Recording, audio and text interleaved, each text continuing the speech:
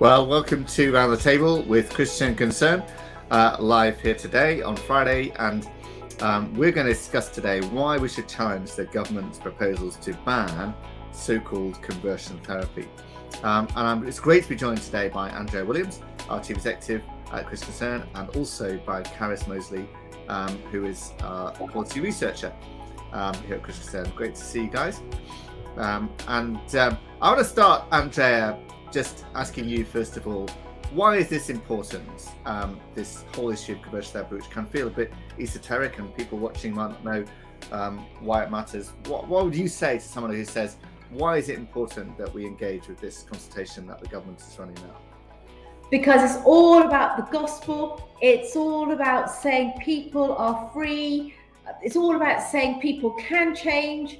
And I love James Linton's comment here in many ways, starting us right off. Don't call it, he says, conversion therapy. Refer to it as Christ's message of love and repentance of sin and forgiveness. And of course, James has got it right there.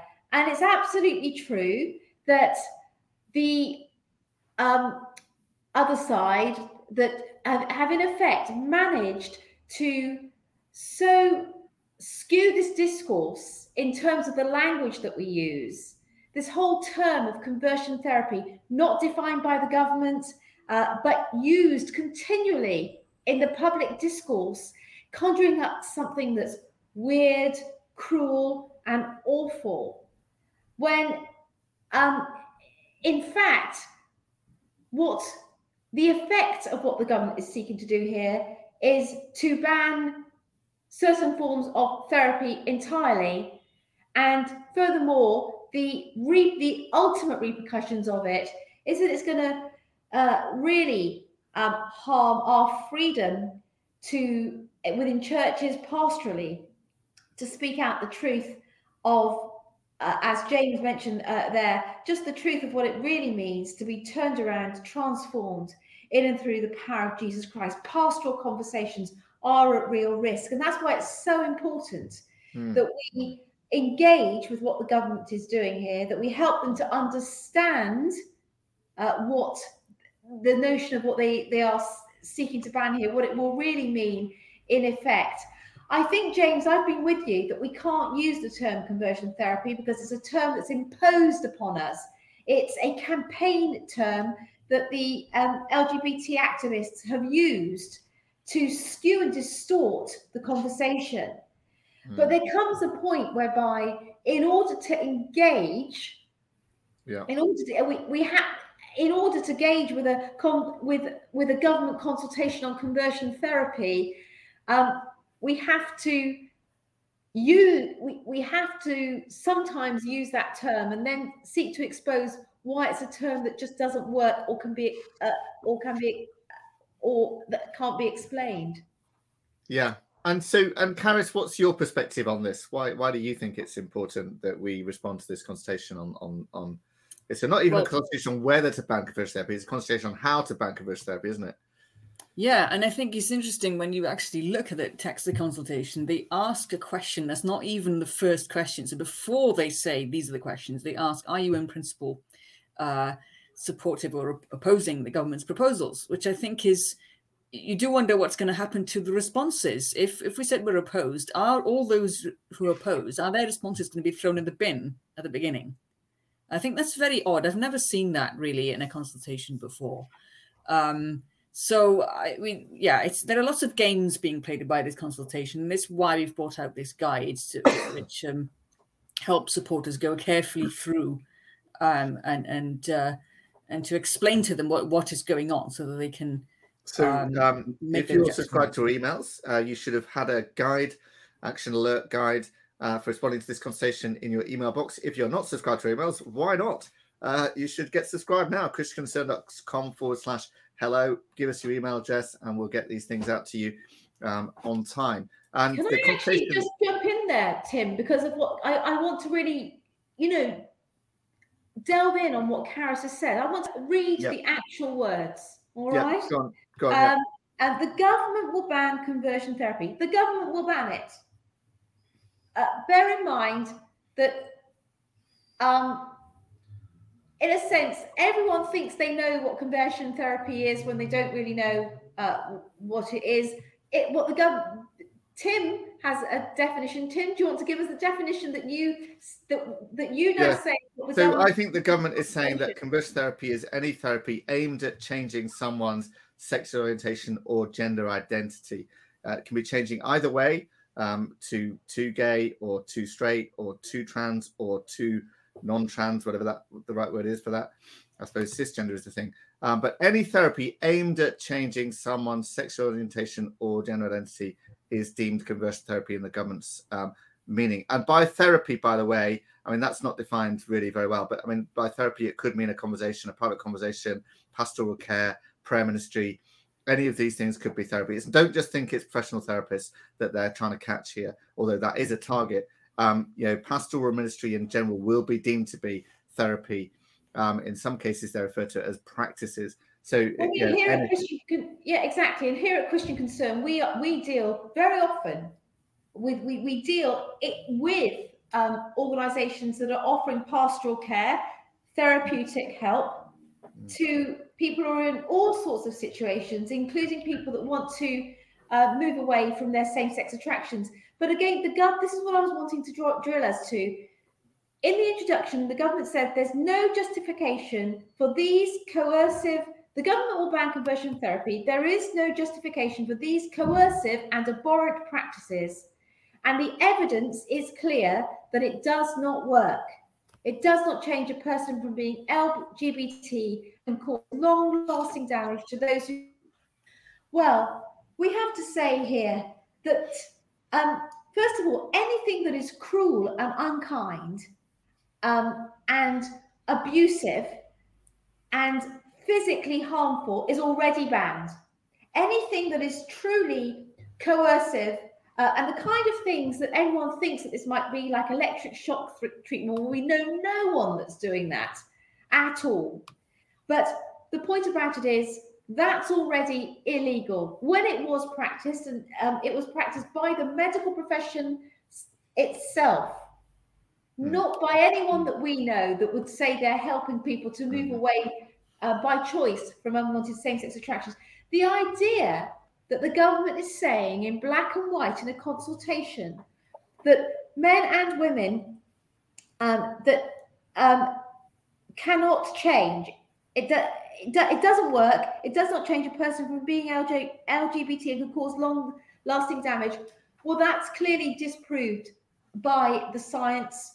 Please go and look at the International Federation for Therapeutic Choice in Counselling. See there a huge scientific memorandum, scientific papers on studies of therapy that's being done with people choosing to move away from sexual practices that they no longer want to be involved in.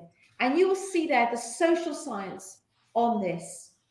Yes, and there are lots of people who identify as ex-gay and ex-trans. In fact, we've got some watching now, haven't we? Matthew Grech, I can see, has commented, and he's online. Peter Benjamin is watching online as well. And there are many, many others that we know. I mean, hundreds, even thousands really around the world of people who identify as ex-gay and ex-trans. So this idea that you can't change is kind of, it's blatantly, falsified by the very existence of people who identify as ex-gay and ex-trans. And in fact, the government even made it a protected term, didn't they, Andrea, in one of our cases? Why don't you talk about that? Yes, well, the truth is absolutely true that in Mike Davidson, who runs Core Issues Trust, and I and very involved with International Federation for Therapeutic Choice and Counselling, that when Stonewall were putting bus ads out, so you may remember that some of the viewers here today saying now it's just slipped my mind. Some people are gay, get over it. Sorry? Some people are gay, get over it. Was on the buses, and Mike sought to put out an advert that said ex-gay, post-gay, get over it. Just something that entirely mirrored that. Yeah.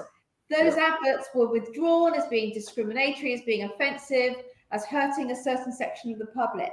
And then what happened in that case, in the jury case, it was determined that ex-gay was in fact a protected characteristic under the Equality Act. So ex-gay is understood and is protected as a sexual orientation within English jurisprudence at this time. I mean, you wouldn't know it for the way in which it plays out, but it's true. That is something that was won in the jurisprudence of that case. I think that case occurred in 2013, so a number of years ago now, but it's held up as good jurisprudence. Yeah. So, Carys, the point is now then, the government wants to introduce a law, and our position is no new laws are needed. Do you want to expand on that? Yeah, I mean, the government has been making claims that certain practices, because it actually in the consultation talks about practices of conversion therapy, right? That are practices that are clearly not therapy or counselling, that they are violent and they should be banned. So, for example, there are some cases in different other countries of rape of men targeting women. This is really honour-based violence on the basis of they're perceived to be lesbians, and is kind of trying to change that. And that's obviously a crime anyway, to rape somebody, and is clearly a form of honour-based violence. And then the government has also brought up forced marriage, and there are some cases, again, there was one recently in India of a child, the parents were already trying to force a child to marry somebody they didn't want to, and trying to sign them up for therapy. And so overriding this adult child's ability to make their own choices in life. And clearly those are criminal offences anyway. And the government has, I think, it's been listening to some of what we've said, because we kept on saying it, that they don't need new offences, but they still push, there are elements of the government still pushing the envelope. And I should warn viewers that when you read carefully through the whole consultation, they start by saying coercive conversion therapy. So they assume that every form of therapy or pastoral conversation in a church is coercive, which is wrong.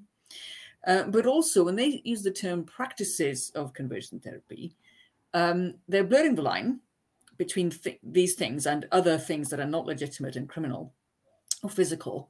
And in laws in other countries like Malta, where there is a ban, a criminal ban, the term used is not conversion therapy, it's conversion practices. So we're already seeing this slide, this slippery slope inside the government consultation documents. And we've got to be pushing back at every step of the way with that and warning what's happened in other countries. So, and Andrea, they've agreed with us, the government, right, that every physical act that's done in the name of what they call conversion therapy is already a criminal act anyway. So there's no new laws needed there. They've agreed with us on that point, right, which is quite a big thing and a big deal. But then they sort of try and argue that there's something else here that perhaps they need a new law on, called coercive conversion therapy.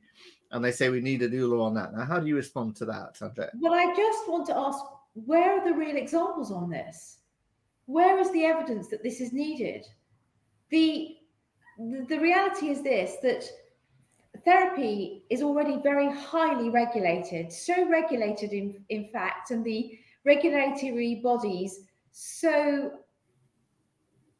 influenced by the prevailing narrative that they themselves, in effect, seek to ban therapy for those wanting to move away, who choose to move away from unwanted same-sex attraction. Hence, the media hits and the regulatory monitoring of the licenses of people like Leslie Pilkington, Mike Davidson, and a number of others, in fact, many of which have not seen the light of day. So we already have a situation whereby therapy is so heavily regulated that those that seek to help to move people away from unwanted same-sex attraction, who seek to access that, are already being monitored and targeted and often removed. So we have that situation in effect, that therapy is heavily regulated in this area. The truth is this: even if we move away from this so-called conversion therapy field, therapy is therapy is therapy. We may have bad therapy. Bad therapy is not a good thing. But bad therapy doesn't just apply in the area of conversion therapy or in the area, it applies to every area of therapy. That's why there are regulatory bodies to monitor it. The idea that there is something in this so-called conversion therapy which is so sinister and so cruel that isn't already caught by our law and our regulatory framework. So, of course, physical acts of violence, of course, forced, cruel conversion techniques. But they're already illegal, Andrea. They're already illegal. And the government agrees that. That's the point. They're already illegal. There's a heavy regulatory framework. So this document, to say that we need something else without giving us really any evidence, any hard evidence of what is already not caught. I think we ought to realise here that the only verifiable evidence there is in the UK and how this whole campaign started 12 years ago was the work of undercover journalists recording themselves going to see various, always Christian, there were no non-Christian therapists or pastoral counsellors or pastors that they went to see. And they were offended by the words used. And of course, we can have a discussion. It's an entirely legitimate theological and psychological discussion in churches all the time about how we talk with people. That's normal. But it was presented in a completely one-sided manner, in a disingenuous manner, because if you're undercover, you're deceiving the person you're claiming to get help from.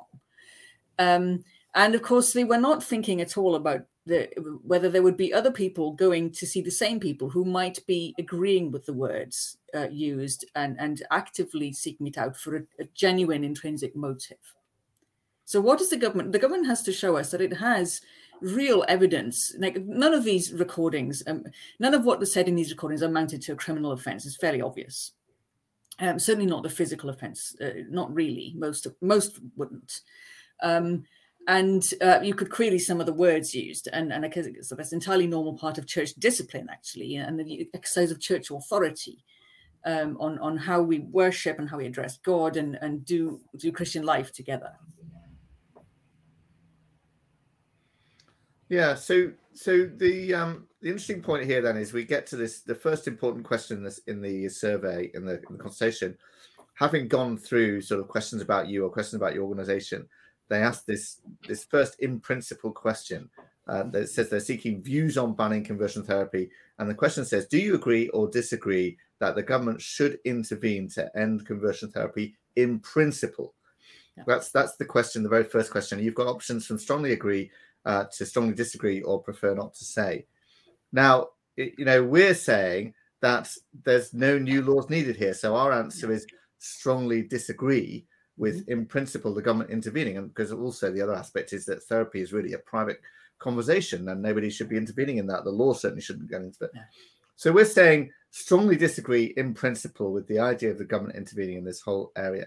But other people or other organizations are sometimes fudging that or saying maybe there is room here. Why do you think that is, Andrea, perhaps? Well, I think that perhaps it's hard to know. If I'm absolutely honest, it's quite hard to know because there's an idea that the government will perhaps respect the church's freedom rather than the therapist's freedom. The point is these lines are very hard. These lines are very hard to.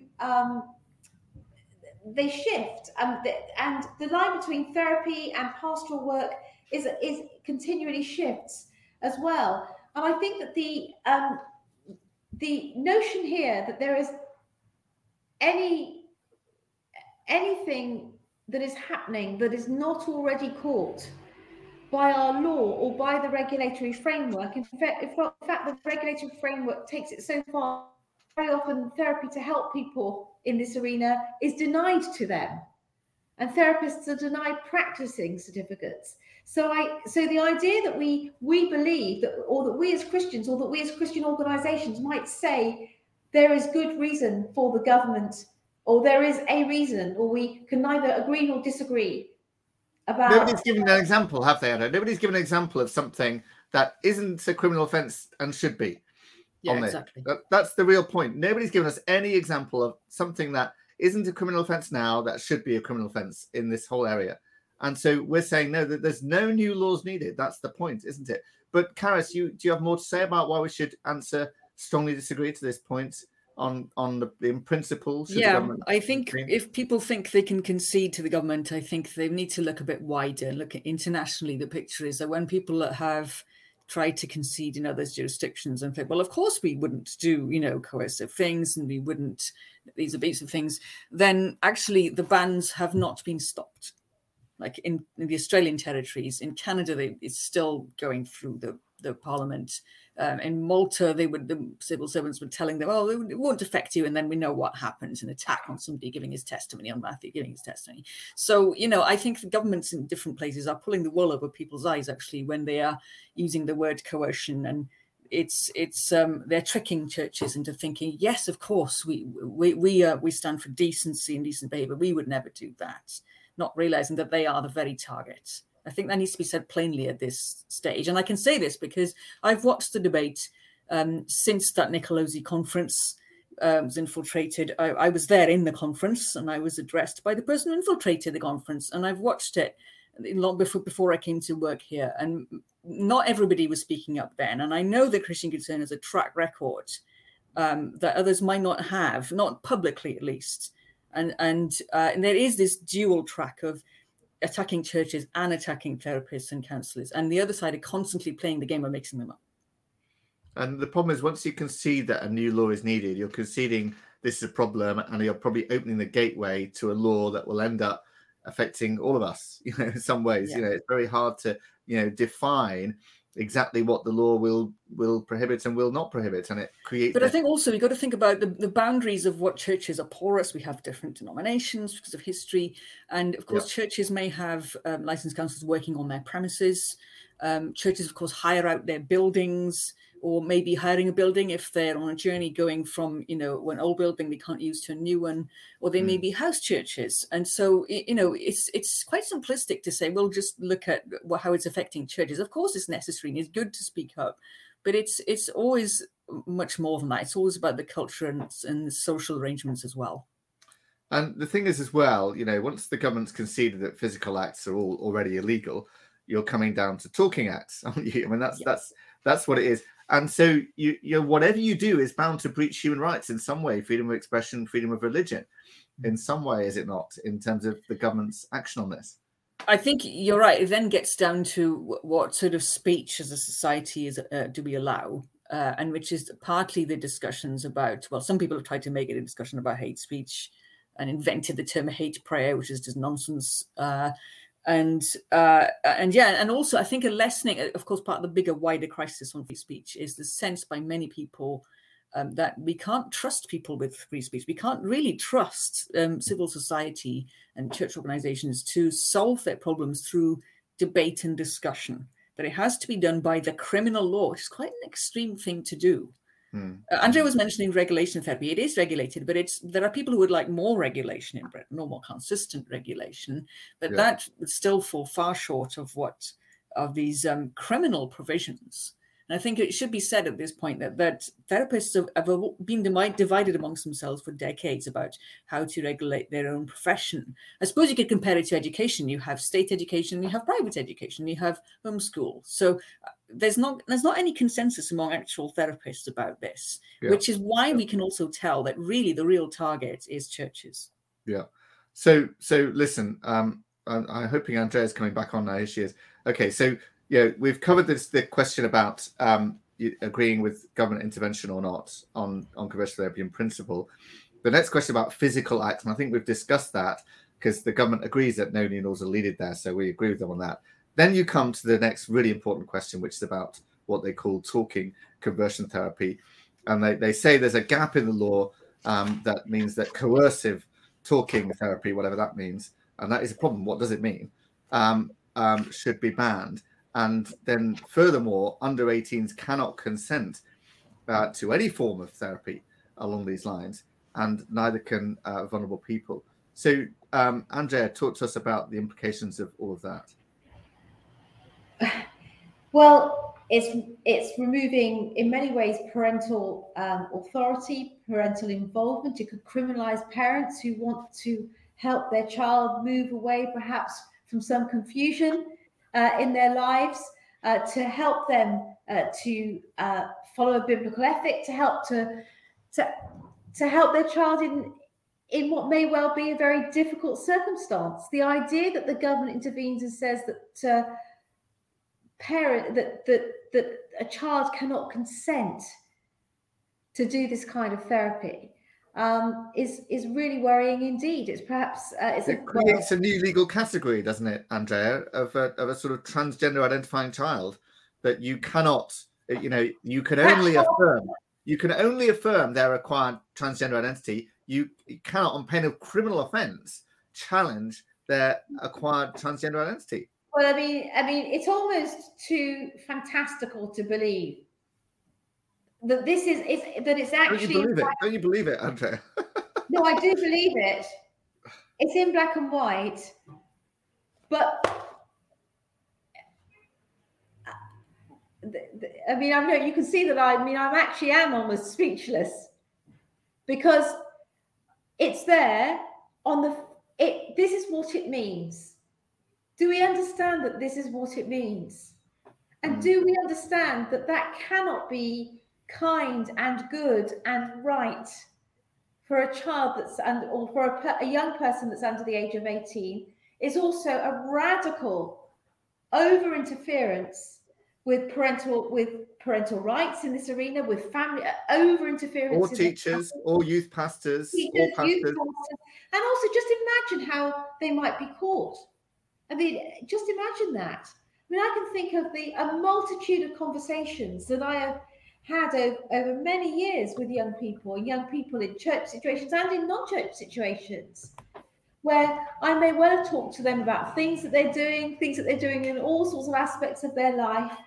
And, as a Christian in their lives, as very often as someone who's watching over them in a sort of youth leader type of role, in a mentoring role amongst young people, really work with people, taken people to passages in the Bible, sometimes discipline them for behavior that they've been involved in. Those sorts of things would be entirely caught, just normal Christian living, having young people in your home, knowing them over many years, guiding them in life circumstances, having sometimes tough conversations with them. None of those conversations are now safe. They may be deemed to be coercive, cruel upon a vulnerable adult, a lack of regard for really believing that person is who they say they are. Because the other thing that this consultation does is speak big on this continual affirming of this particular identity, and that it is cruel not to affirm someone in their identity. And I think these are things that we need. Whereas the opposite is true, isn't it? The opposite is true. Yes. James Linton says here it's immoral to enter into the child's delusionary state of gender dysphoria by affirming their belief that they are the opposite sex to what they are immorally. It's actually immoral not to challenge it. Yeah. Right. That's actually the case. It is, people have put up here, woe to those who call good evil and evil good. Well, it is like that as well. Isn't it? It's kind of affirming. And also the language is always it's always used in it's victim language. The government has heard from victims that in recent years, many of those who would previously attempt to change a person's LGBT have conceded that it's not possible. Instead, they may liken feelings of same-sex attraction or being transgender to a defect, deficiency, or addiction, and may conduct conversion therapy in an attempt to remedy or control this. The government considers that in such instances, this would amount to conversion therapy.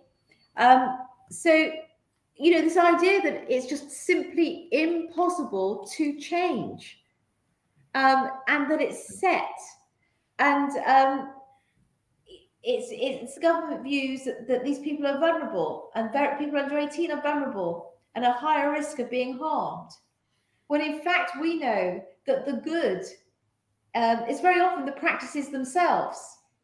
It's not conversion practices that they're seeking to ban, the harmful thing, as it were. It's actually the homosexual practices themselves. It's staying in lifestyles that very often do not lead to other addictions, lead to other things that really hurt people.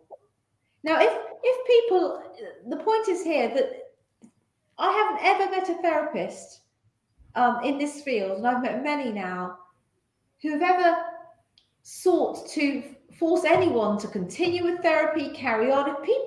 They often say, if people are happy where they are, in whatever lifestyle they live. Therapy only works by consent, doesn't it? It's about, I want to be helped with this, and the therapist agrees to help them with that. That's what it is. It can't be anything other than consensual. It's always consensual. Let me say that this is where I find it really sad. I mean, even this week we've been involved in a case that therapy works by consent, and the people that are the wrong end of this are the therapists themselves. So where they get targeted by activists, as we've been experiencing, activists come into the therapeutic room, the safe place, and they say to the therapist who is trusting them that they are genuine. The therapist talks them through the difference that they want in their lives, and they will say things along the lines of, "I'm unhappy with my same-sex attraction. I want to diminish it. I'm unhappy in my relationship. It conflicts with my religious conscience." All these sorts of things will be the language that they use. Or I'm addicted to certain behaviors. And the therapist then, dealing with that at face value, seeks to help them as they have requested. And it's then the therapist that's reported to the regulatory body. Yeah. So the therapist in the supposed safe place is the one that's being reported. And even this week, we've had a situation whereby a therapist who was targeted, or actually in this case it may not have been targeted exactly, but where a therapist took the person's requests at absolute face value. And for doing that, finds himself hauled before in a secret place before a regulatory body, now in fear of losing his practicing certificate, all behind closed doors. How is that evidence meant to be tested? And if the public at large, and if the laws at large, and if the regulatory profession at large says this person cannot be changed, even if this person says they want to be changed, if that's what we say, then no therapist is safe. But no church is safe. I want to move on from therapists, because everyone's going to think this is only therapists, and I'm not going to be affected by this. Karis, can you talk about how this could affect churches and church ministry as well? Okay, so when you look at the consultation document, they talk about protecting prayer. Let me just bring up the text.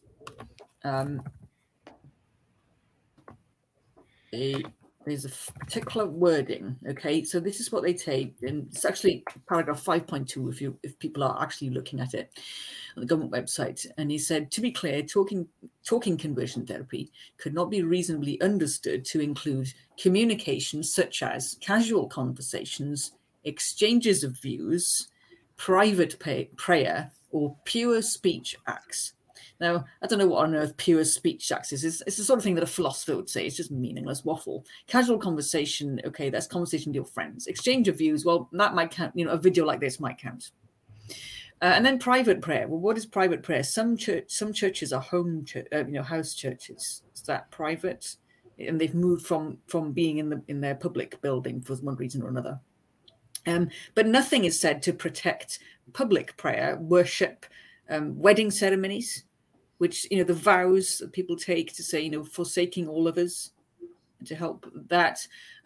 Courses, for example, marriage courses, marriage prep, conferences, small groups, anything like that, or preaching or outdoor preaching. And all of these things are not protected.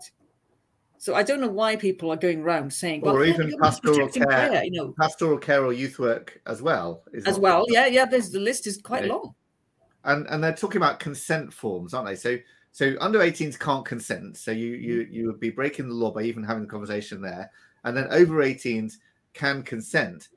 but then they have to sign a consent form, and then so what are you having to do? Consent forms for every pastoral conversation? I mean, how does this work? I think the problem is that some people will try and cover their bases with that. The problem is that that's kind of making consent go everywhere in social life, which is a little bit crazy, because we can, in normal life, we sort of sometimes we know that it's required verbally. Like when you sign a work contract or something, or sign, all sorts of, utility bills and things.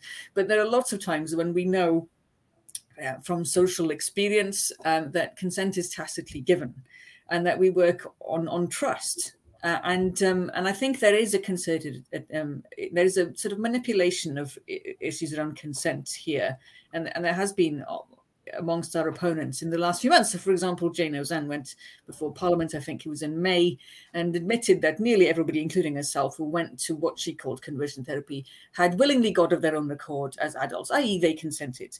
And then the Ozanne Foundation, a month ago, I think it was, brought out this Cooper report where they said people can't give consent. So they're using the kind of, it's interesting because it's kind of the reasoning that was given in the Keira Bell case against the use of puberty blockers. But they didn't cite that. And the reason is that Stonewall is a signatory of the Ozanne Foundation's report. And Stonewall has joined as a third party the legal challenge to the High Court judgment and to the Keira Bell case. And of course, that's going on undoubtedly the European system as well, because I don't think it's going to stop with our Supreme Court. So they're playing a game with the notion of consent. So who knows what will happen next? But they don't want Orthodox Christians or Orthodox Jews, for that matter, to be able to consent, and anybody to be able to truly consent. So that bringing in forms is bringing in an extra problem. And tell you why also that is, because they will want to use the scientific evidence that they listen to. They won't listen to what the IFTCC will say about the wider scientific evidence, to say, well, you're consenting to being harmed. And you can do that as an adult in the same way as you would consent to sadomasochism, which is basically the gist of the Cooper report when you look at its footnotes. So I would have to sign a consent form before asking for prayer ministry in church? Is that? Yes, you might. Yes. Well, I think that, what will happen in practice is this. I mean, again, that this new legislation generally, what will happen is that many churches and Christians will be put in fear. And what happens with those that are, many of us, many Christians are already in fear.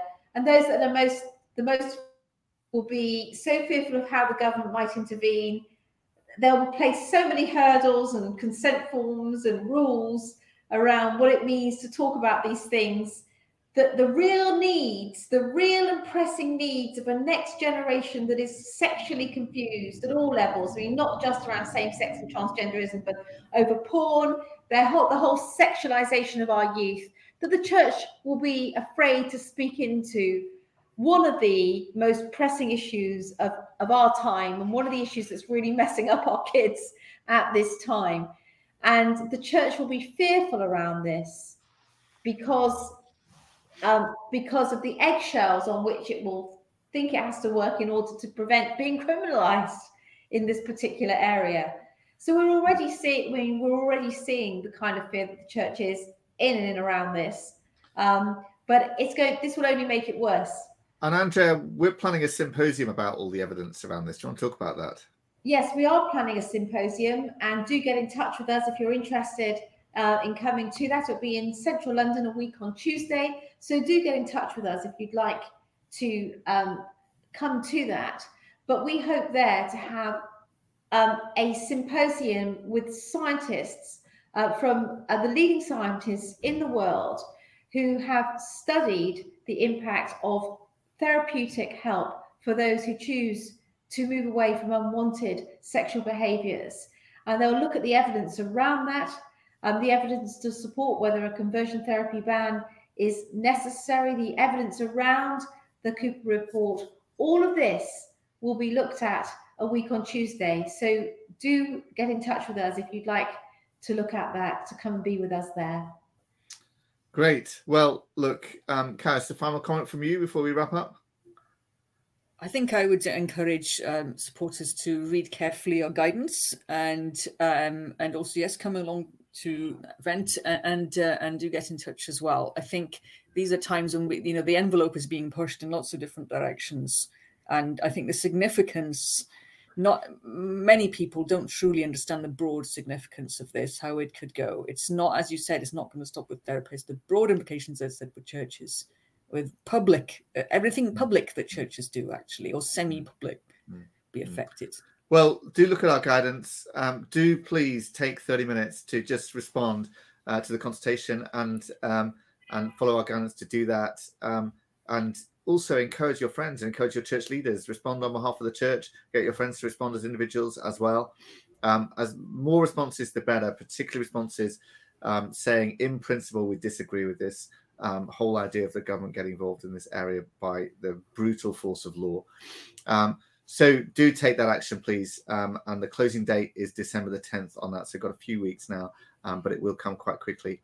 And thank you for joining us today. I hope you enjoyed that conversation. We'll be here again next week. Can I just respond to Mike Feast's comment here? I'm not a trustee of Christian Institute. I work with Colin Hart and Coalition for Marriage. I do oppose a conversion therapy ban, Mike. So I'm with you on that. I absolutely oppose a conversion therapy ban. It's not needed, it's unnecessary, and it's dangerous. But you're not a trustee. I'm not a trustee of the conversion therapy. No, I'm not a trustee of the Christian Institute, and I do oppose a conversion therapy ban. Yes, yeah. So yeah, we've made that clear. Do follow us on YouTube and Facebook and Twitter, and do sign up for our emails so you can get these action alerts as well, and weekly emails for free. And look forward to seeing you again next week. Thank you.